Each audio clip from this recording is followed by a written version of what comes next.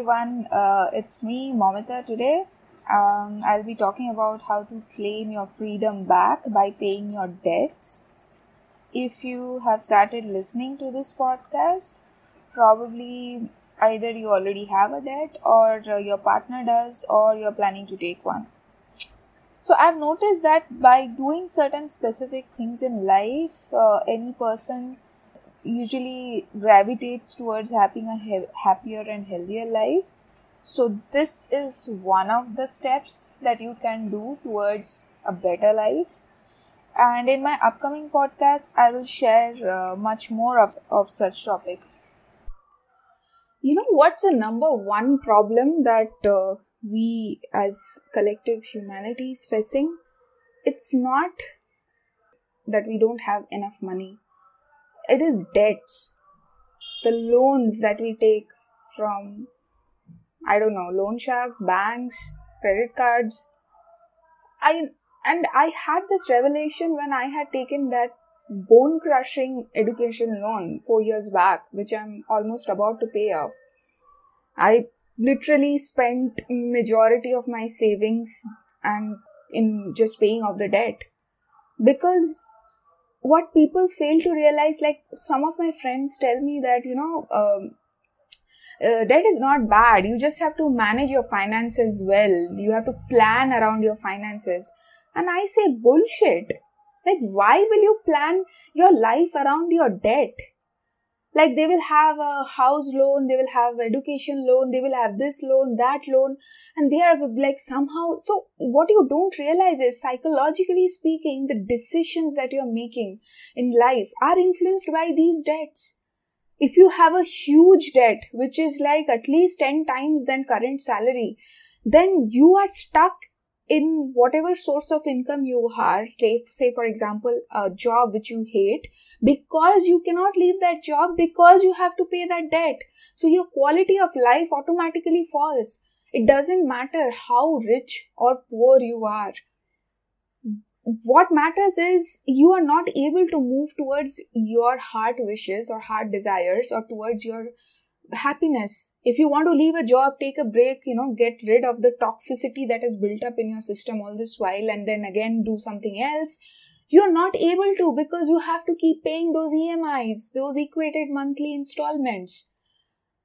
You don't know how your the debt is influencing your decisions. You are making decisions because you have a debt. Things that you would have never done otherwise, you are forced to do that because you have a debt. Trust me, if you were debtless, if you had no debts, the decisions in your life would have been very different. Just think about it. Just think about that during the time when you had taken debt and it was not fully paid off and you wanted to really do something, but you were not able to do it because, well, you have a debt to pay. You have EMIs to pay.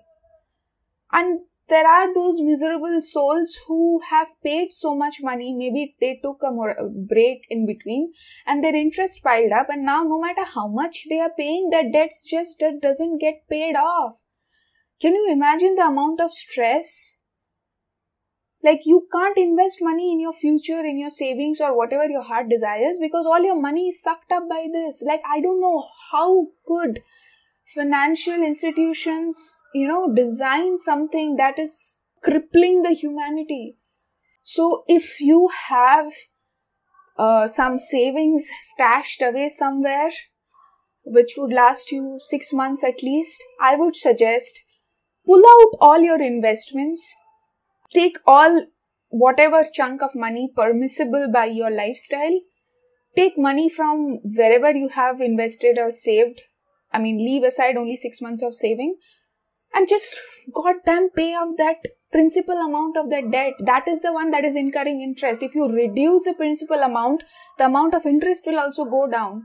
So the strategy that I had used in my life is like, luckily I got a well-paying job, so I could pay the equated monthly installments also, and I could also save up some money in 2-3 months time, some bulk lump sum, and I would pay off the principal. Because as and when I kept on paying the principal, the amount of interest, the interest component in that equated monthly installment went down. So a greater majority part of the principal got paid off with my EMIs. Plus, I was paying off my principal amount using my savings. Like, that's how I have been able to pay off my debt, my education loan, which was huge, in 4 years. And finally, in 1 or 2 months down the line, I'll be completely debt free. That what had been my number one priority. And trust me, from my experience, I can tell you, I have made great lot of, bad decisions during those 4 years. And I was miserable, unhappy, and completely tied down. Like, I was stuck. I couldn't escape because I have to pay off that debt. I cannot, do whatever I want. And finally, I'll be free. And this is the reason. This is the number one problem you have to solve in your life. If you feel that, if you plan your life properly around your debts, where you have this much money for this, that much money for that, dude, you are not imagining the amount of money you're wasting paying interest. The amount of money you are wasting paying the interest, probably you are paying twice as much as the loan that you have taken. So if you took a loan of 10,000 USD or 40 lakhs of rupees, you are paying the double of that the longer you wait, or maybe even more in just interest. So why will you waste your money paying interest when you could have invested that money in your savings?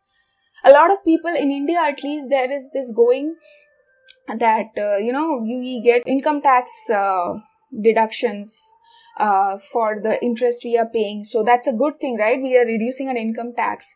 Yeah, sure. When you are paying the debt, like the equated monthly installments, sure. But the amount of money that's going out of your pocket is never going to come back.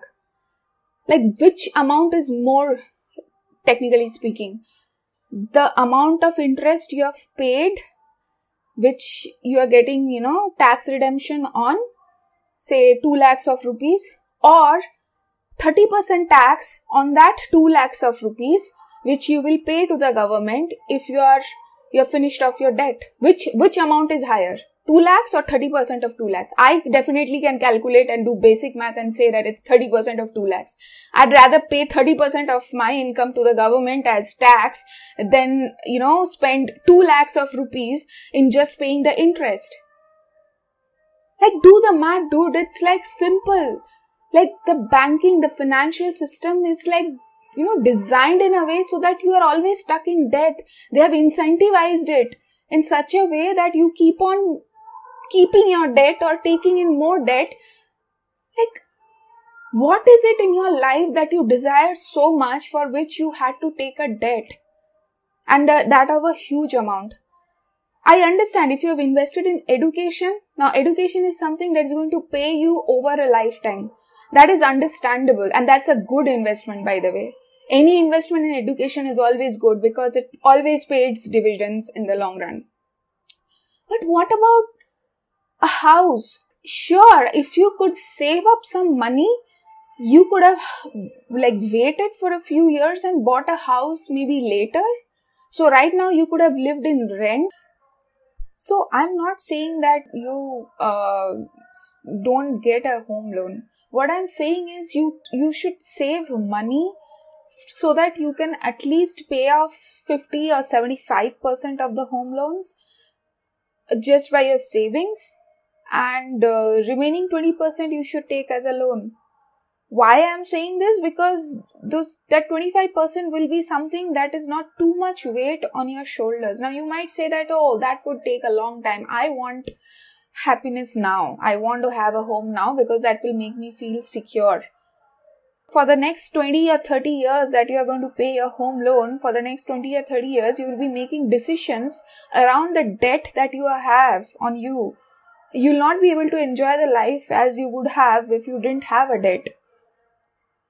Or would you wait for 30 years and then maybe take a decision of buying a house so that in these 30 years you have made good decisions in your life, saved up enough money and lived wherever you want? You wouldn't have to be stuck in one place just because you have bought a house now. You can rent different places, go for a cheaper rent than your EMIs. Like, you have full freedom. So a lot of people would give up their freedom just to get a house because it gives them some security, stability, social status. You have no idea what you're signing up for. It's like a deal with the devil. Like, it feels like, oh, everybody's doing it, so it's not unnatural, right? Of course it's not unnatural, but the financial systems are designed that way so that they can, extract everything out of you, and over 30 years you are going to pay more interest than you would have spent in buying that house interest free at one shot after 30 years. That amount of money that you've paid in interest, you could have paid in rent and have freedom. Maybe you would have paid more rent. Fine, you can argue with me. More rent, yeah, sure. But it's your choice, right? You can switch to a lower rent or cut down on your living costs and expenses. You could go minimalist, so your rent will come down. You still have freedom to design your life in the way you want because you're not tied down to a debt. You don't have to make your financial decisions around the debt. And by the time the 30 years are over, you're finished paying off your debt, you're like, you are too old to enjoy the things you could have enjoyed before.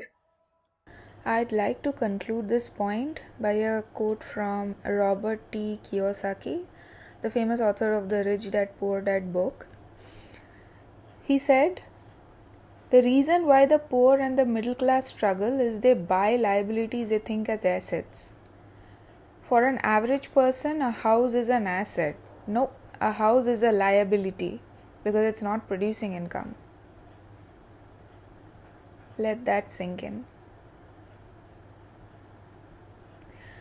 So now that we have reached the end of the podcast, I'd like to say something about the background noise that you heard. It's raining right now, so you might hear some of that noise.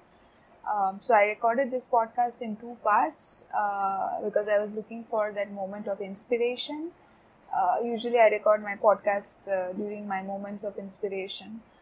And so the introduction and the main part of the podcasts are recorded in 2 different times. So in one of the times you might hear the sound of the rain in the background, like today. And in the other one you will probably hear some background sound of some celebration and songs being played. So it's currently there's Durga Puja going on here in Kolkata. It's a big festival. It lasts for 4-5 days, and they play songs over mics in different corners of the street, and you will get to see beautiful idols of the goddess and deity Durga worshipped in a housing called pandals, and very creative and very beautiful decorations. It's a lovely time to be here in Kolkata.